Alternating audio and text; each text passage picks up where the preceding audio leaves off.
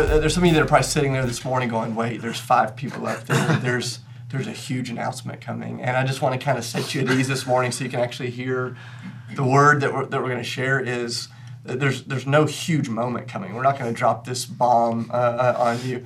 But we did feel like it was a moment of clarity where, hey, as a team, we want to share some things that our elders have been praying into, that some of our lead pastors have been praying into. We want to think about what it means to be a church in this season. I kept thinking back to this moment from my life that, you guys are some of my closest friends, and you remember this time in our life personally as a family. Those of you that have been a part of our church for a long time, maybe you remember this moment for my household, I guess 4 or 5 years ago, where God took us on this adventure of uncertainty as we reflect back on it. Most of our friends thought we were losing our mind. And, we sold our house and we didn't know where we were going next. We just felt God had asked us to sell our house. And so we sold our house. It was a great market to sell your house in Nashville. We sold it in one day. Had no idea where we were going next. And over the course... I forgot it was in one day. Yeah, it was one day. And we're like, we don't know where we're going next. And people were coming up and they're like, hey, are you guys leaving Nashville? Are you leaving Ethos? We said, we don't know what we're doing. We're just trying to obey God in the moment. And we went through this season where our family, over the course of a year, we moved several times, and we were out of the country quite a bit. We're kind of back and forth, and I remember this one moment in particular, kind of in that season of our life. We were learning what all of us learn in adventure, that it's partially exciting, it's partially terrifying when we're facing all this uncertainty. And I remember this one moment in particular, our family was in the 3rd different house that we had lived in a very short window of time. We lived in a college dormitory. We lived with friends, which if you want to feel kind of a low moment as a guy in your mid-30s, move your family back into a dorm. But that's what we had done. And we'd been in a dorm, and then we moved into this friend's house, and all of our stuff was in storage, or most of our stuff was in storage. We'd been living out of suitcases for months and months at a time. And I remember looking at Sydney going, hey, is there any point in even unpacking? Is there any point in getting to know our neighbors? Is there any point in doing all of the stuff that we normally do? Because all of the uncertainty that was before us had kind of paralyzed us in the moment that we were in. And I think one of the things that we were wrestling with, that's 4 or 5 years ago now, but one of the things we were wrestling with in that season is, how do you go all in the moment that you're in when you don't know what's coming tomorrow? And I've thought back on that moment, where Sydney and I we were in that house that night. We just kind of had to decide, hey, we don't know if we're going to be in this house or in this neighborhood for 2 weeks or 2 months or 2 years, but we feel like we owe it to God and we owe it to ourselves to be all in. It's time to unpack the suitcases. I went to U-Haul and got some boxes and turned them into Chester drawers, and we're filling them up with clothes. I'm like, hey, we're going to be all in this moment that we're in. And I've been thinking about that as a church. I mean, even when this pandemic kind of hit us and it was like, hey, are we going to be in this for 2 weeks or 2 months or 6 months, or depending on which news article you read, 50 years, like this is the rest of life. And I think some of us, including myself, and maybe you sitting at home, there's been this sense all along the way of, hey, should we unpack the suitcases or not? Yeah. Should we go all in the place that God has us? And I'd just love to hear from you guys for just a moment. Where have you experienced some of that paralysis that's come in this season of, you don't know what tomorrow holds, and so you don't know what to do with today? Like, have you experienced that with your family? No, absolutely. I think even just trying to communicate with my family. Like, for example, we have a vacation planned at the end of this month that my kids know nothing about until this moment, if you're watching. Hey guys, sorry Amy. Congrats, you went on vacation to Disney World. No, we're not going to Disney World. He's taking you to Disney World. Jay's paying for it. We're not going to Disney World. Thanks, Dave. Oh my goodness. No, we've had this vacation planned for the end of September, and we have not told our kids. And it feels like there's this check on. We don't want to tell them because we're like, are we really going to get to do that? Right. So in the moment, like, there have been so many moments where we'll start talking about it, and Amy will hit me. She's like, she's really, she would be hitting me right now if she was sitting here. But we can't even communicate fully about our plans right now because we just don't know. It's like, are we going to go? We think we're going to go. Like, the plans are there, but man, who knows what's going to happen between now and then? So everything feels tentative, which ends up impacting the way we talk about everything with our kids, with each other. And there's always this, like, I've found that even in sharing plans with other people, with friends, I'm like, yeah, well, we might do this. We're holding it open-handed. It's just open. That's been like the phrase. Which our culture was already the most non-committal culture on earth. I mean, like before this hit, like nobody would commit to anything. But now you felt that, right? And this is anybody else where you just felt the paralysis? Yeah, I felt it. I think about early on, come back in March and April. You know, I try to, like when we go to the grocery store or whatever, try to interact with people, right? Talk to people. And I realized people don't want to talk to strangers, especially in like an uncomfortable place. And so I realized, oh man, am I going to have to put mission on pause? Like people aren't comfortable talking. They're not comfortable being around me. Like, who's this stranger trying to like, ask what's going on in my life? And just kind of realizing, oh, that's a shock. Like there was some of that before. People just kind of keep you at arm's length, but even so much more when they think that you're carrying this disease that's going to kill them and their family, right? Like, it's sort of stranger danger on steroids. Yeah, especially when you wear that mask that you have with the fangs on it, that one that you always sit in that. That's a joke. You don't wear a fang mask. It's much worse. It's much worse. No, I think about just the way this has even felt within our church. I think about how many times, our elders and our team have prayed through next steps, and we were ready to roll them out.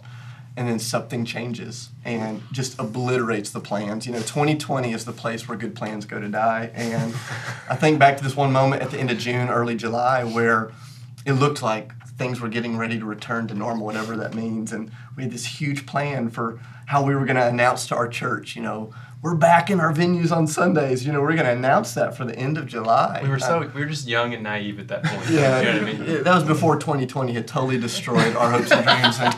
And literally 4 days before we were getting ready to share those plans, things totally shifted in the city, and our venue said, hey, you can't meet here for any time in the foreseeable future. And just the deflating reality. And there's been so many moments where I have felt that same feeling that Sydney and I experienced years ago, standing in that house after we had moved 3 or 4 times, looking at those suitcases going, hey, should we unpack? Should we go all in?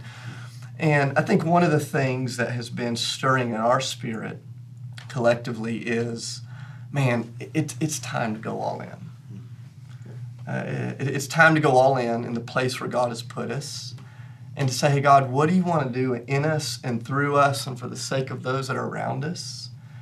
And, I don't know about you, but I have no desire to look back on 2020 and go, man, that was a year where we just forfeited the mission. That was a year where we forfeited our community. Like, guys, God is calling us to more. And, it's been so timely for me even to walk through the book of James together. James has been like that friend that I've really needed. I don't know if you've ever gone through a hard time and you found an older friend that's been there before you and they just speak wisdom into your life. But James has really been that. We shared this several weeks ago when we started this book. We said, here's James, the half-brother of Jesus, who after the resurrection becomes this really key leader in the church in Jerusalem. And for the first few years, he's leading this mega church, conservative estimates, more than 20,000 people meeting in the temple, gathering in homes, people being healed, all this incredible stuff is happening. And then there's this moment in Acts chapter 7 and 8 where Stephen is persecuted. He's martyred. The church is persecuted, and it says they're scattered. Everybody has to flee the city. They lose their jobs. They lose their homes. They're losing their lives. And now James is trying to figure out, how do I lead in this moment that I never saw coming?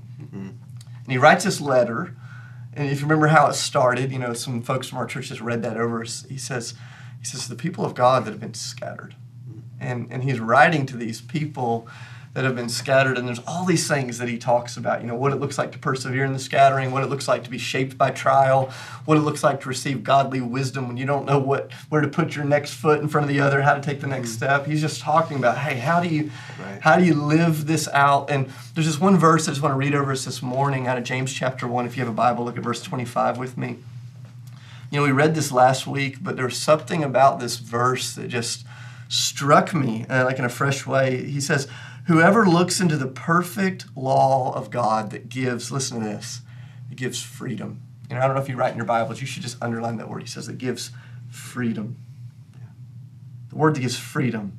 And whoever continues in it, not forgetting what they heard, but doing it, they will be blessed in what they do. And, we believe there's this beautiful invitation from James where he says, hey, if you will live out the ways of God, if you will live out the ways of God together, there's freedom, there's life, there's blessing. Like, he doesn't look at the scattered church and go, hey, guys, we just have to hang on for dear life until one day it's all kind of put back. He's like, no, guys, when you walk in communal obedience to King Jesus, to his words and his ways, there's life, there's freedom, there's blessing, there's mission. That's all this. So like when James is like looking out at the future, what he sees is opportunity.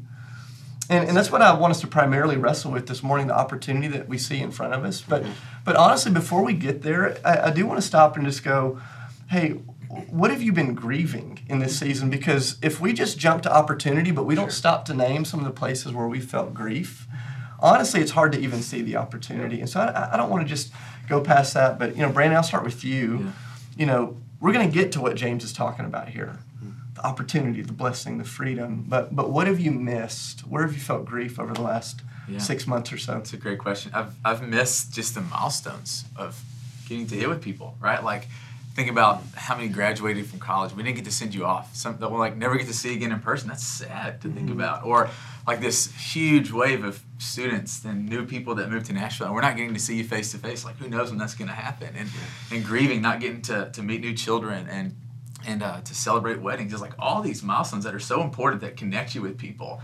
And I just realized, I've missed that. I've missed that from you getting to celebrate those moments in life. Yeah, the number of babies that have been born in our church over the last season that I haven't gotten to hold yet. Yeah, it's just it's so strange. And who else? What are you guys grieving? What are you? Well, it's not just those big milestones. I think what I've grieved over the last 6 months has been those just kind of every week interactions where you're just knowing what's going on in people's lives. You have those just weekly touch points where you're able to just connect and understand. I've seen different posts of people and hearing different things about, oh, hey, I bought a house, or hey, all these things. I'm like, I can't even believe that I don't know some of the stuff that's happening in people's lives. So I'm going to coffee with people and I'm having phone calls with people, and it's like we have to play catch up, for hey, what's happened the last 3 months of your and your family's life. And so that's been hard. I've really grieved just the every day.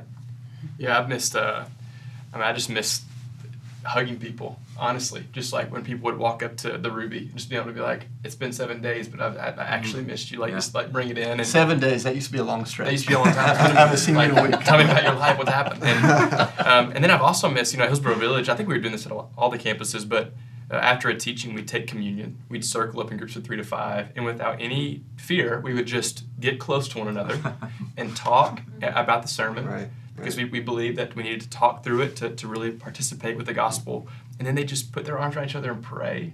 And I haven't heard a room sound like that since March. And the sound of people just without restraint, coming together, no hesitation, and just praying together. My goodness, I miss that. That hurts my feelings, for sure.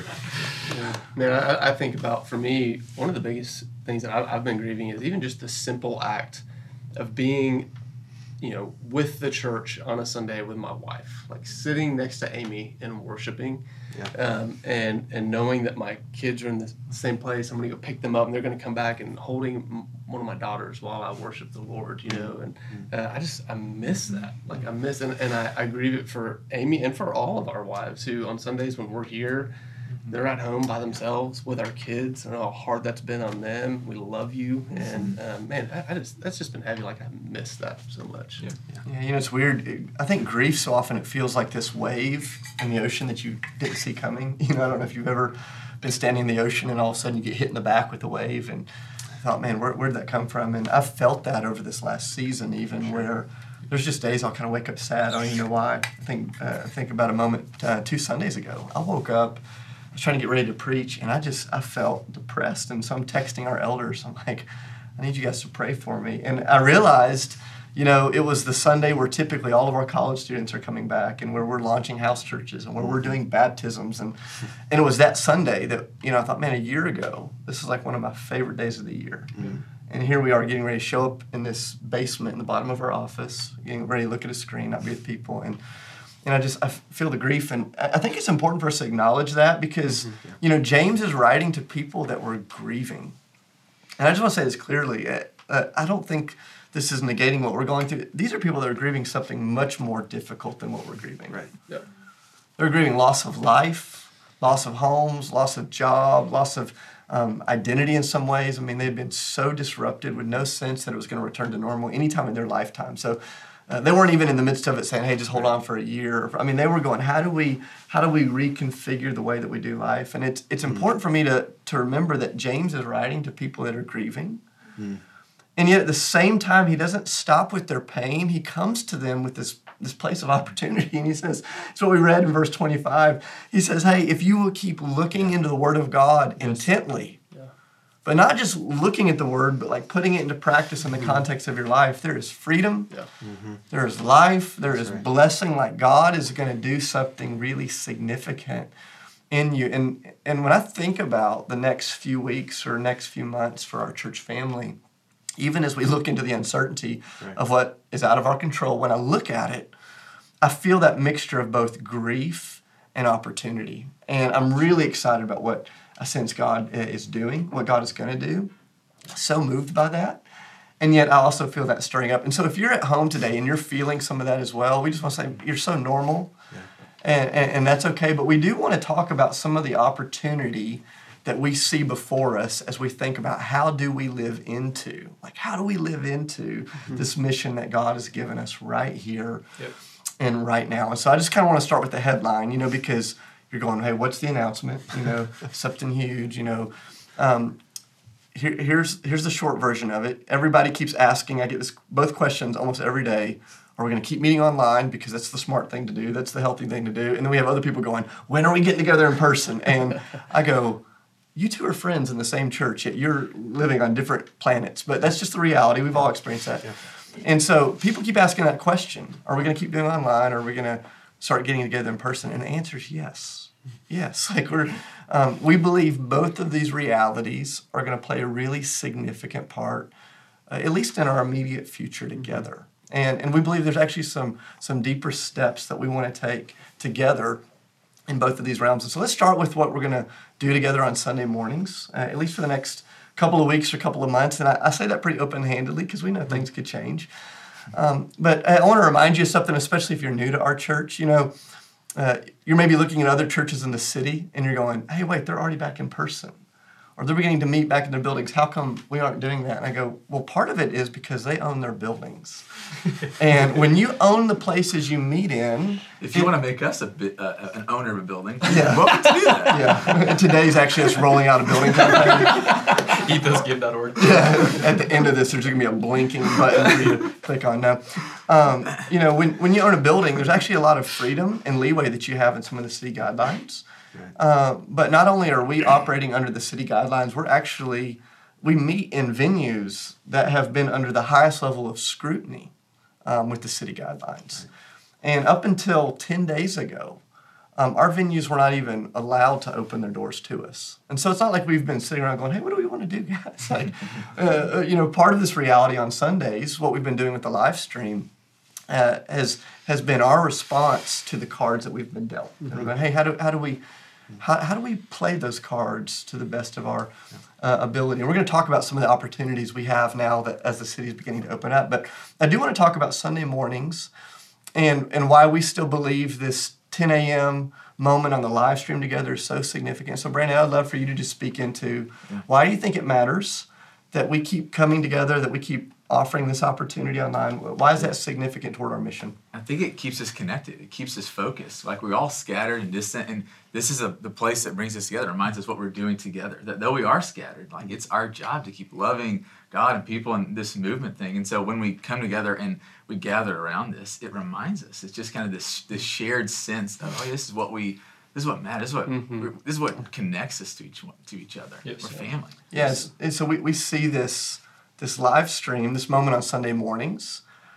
This isn't the whole spiritual meal. Right. Like if this is the only place where you're feasting on the Word of God, if this is the only place where you're worshiping, you're gonna live a life that is spiritually malnourished.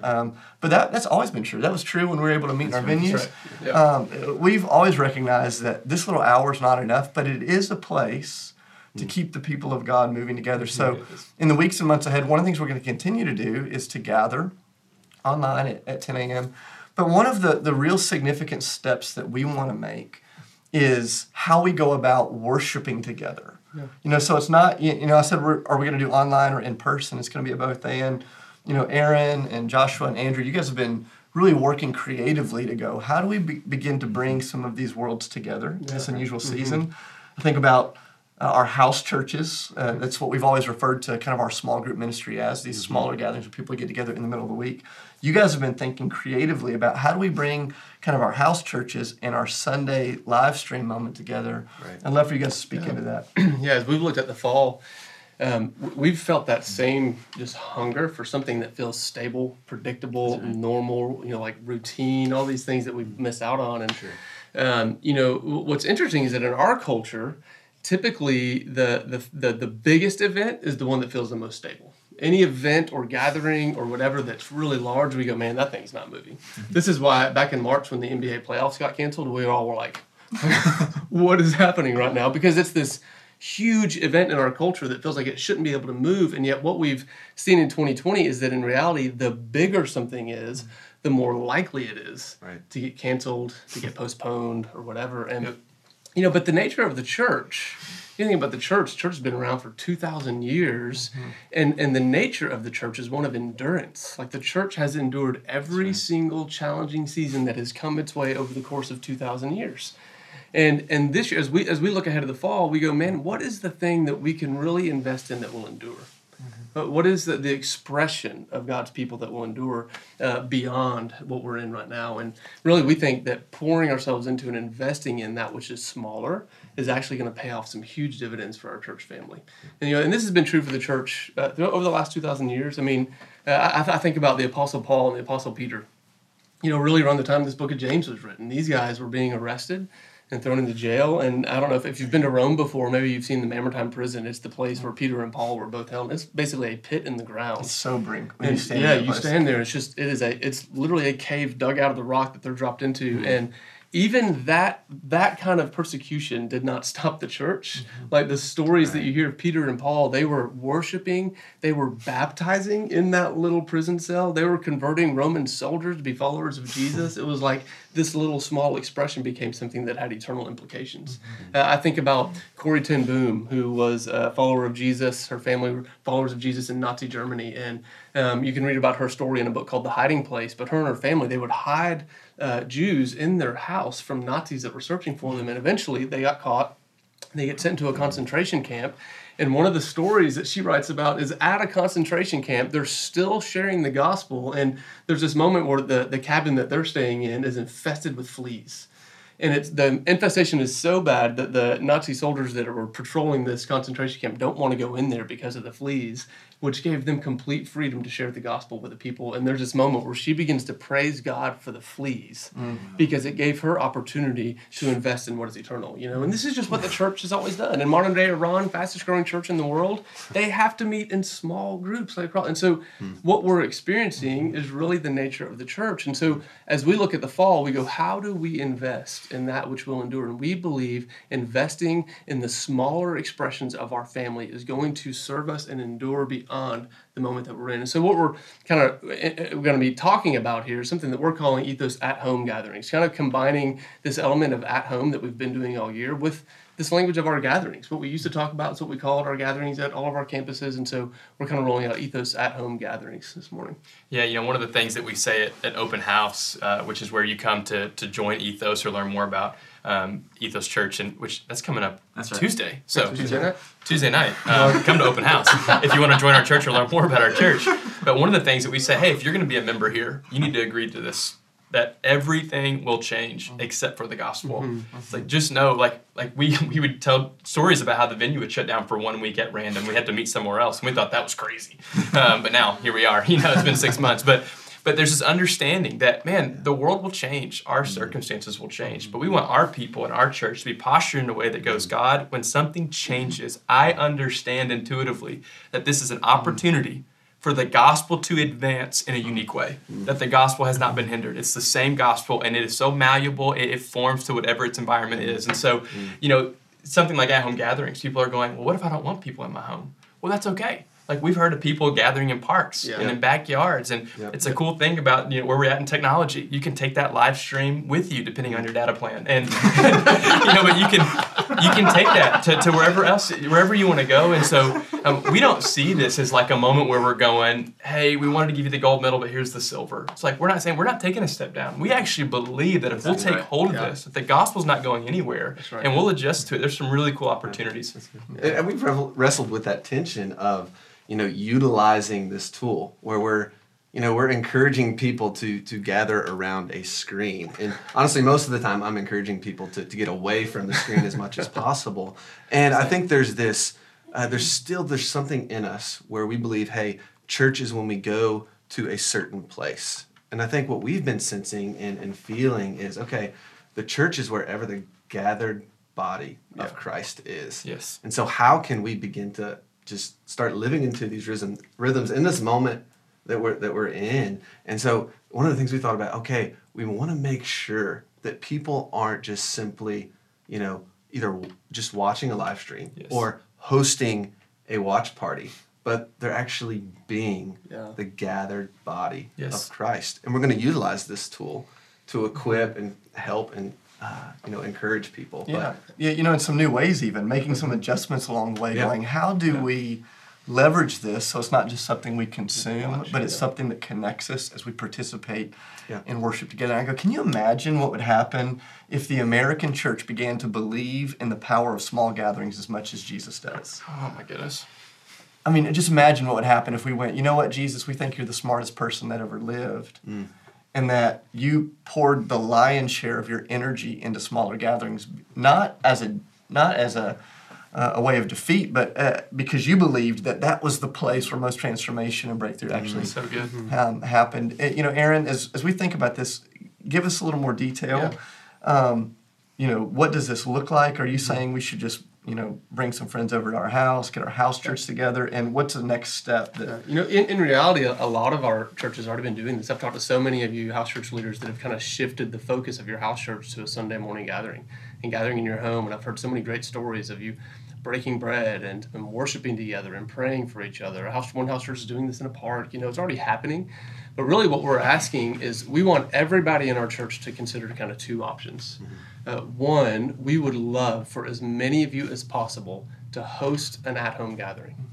Okay, and all that means is you're going to take the initiative of inviting some people in, whether it's in your living room or whether it's outside in your backyard or in a park, but you're going to invite some people to come join you as you worship the Lord, open the Word, take communion, pray for one another, give towards the mission of God. We want you to invite people into your space to be able to do that. And so if that's you and you want to host, man, we're not going to hang you out to dry and just ask you to do this and not help you.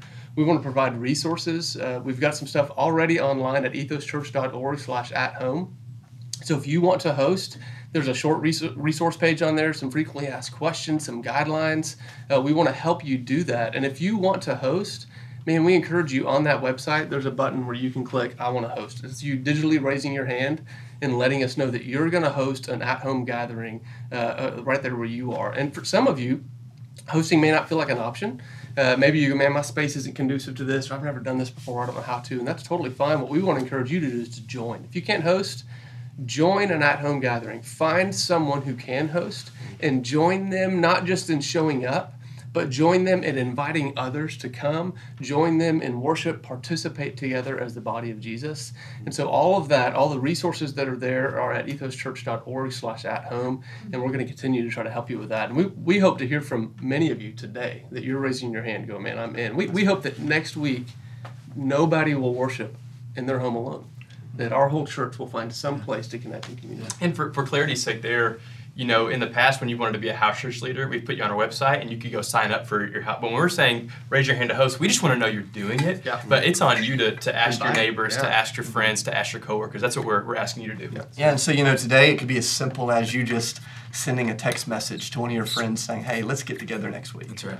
Or inviting another family over or a neighbor that, it doesn't have to be very complicated, but that's one of the steps. Simple is better. Yeah, that's one of the steps that we're going to take in this next season. And you may be sitting at home going, wait, so did they just announce that we're never, ever meeting again on Sunday mornings in our venues? Are they done? No, that's not what we just announced.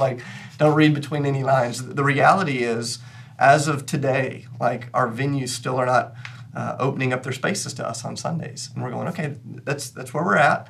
Let's take a step. And so on Sunday mornings, that's what we're going to do together. But I'm excited because there's so many other ways that we're getting to actually move toward being together, not just getting people in our homes, but actually getting together in some larger spaces. Brandon, I'd love for you to speak into what's happening this Wednesday.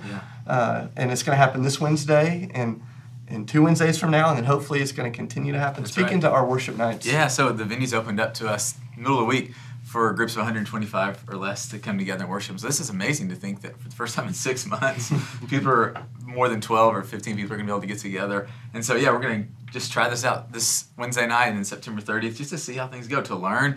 And, hopefully that we'll get to keep leaning into this for bigger groups of people. Yeah, and this Wednesday sold out. Our free tickets went out in an hour. So we hear you. We're so glad you're eager. Just a heads up. So September 30th, keep your eyes open. And, don't be discouraged because the goal is that we get to continue to increase these opportunities. We're doing these with our midweek worship nights. I'm starting tonight at 7 p.m.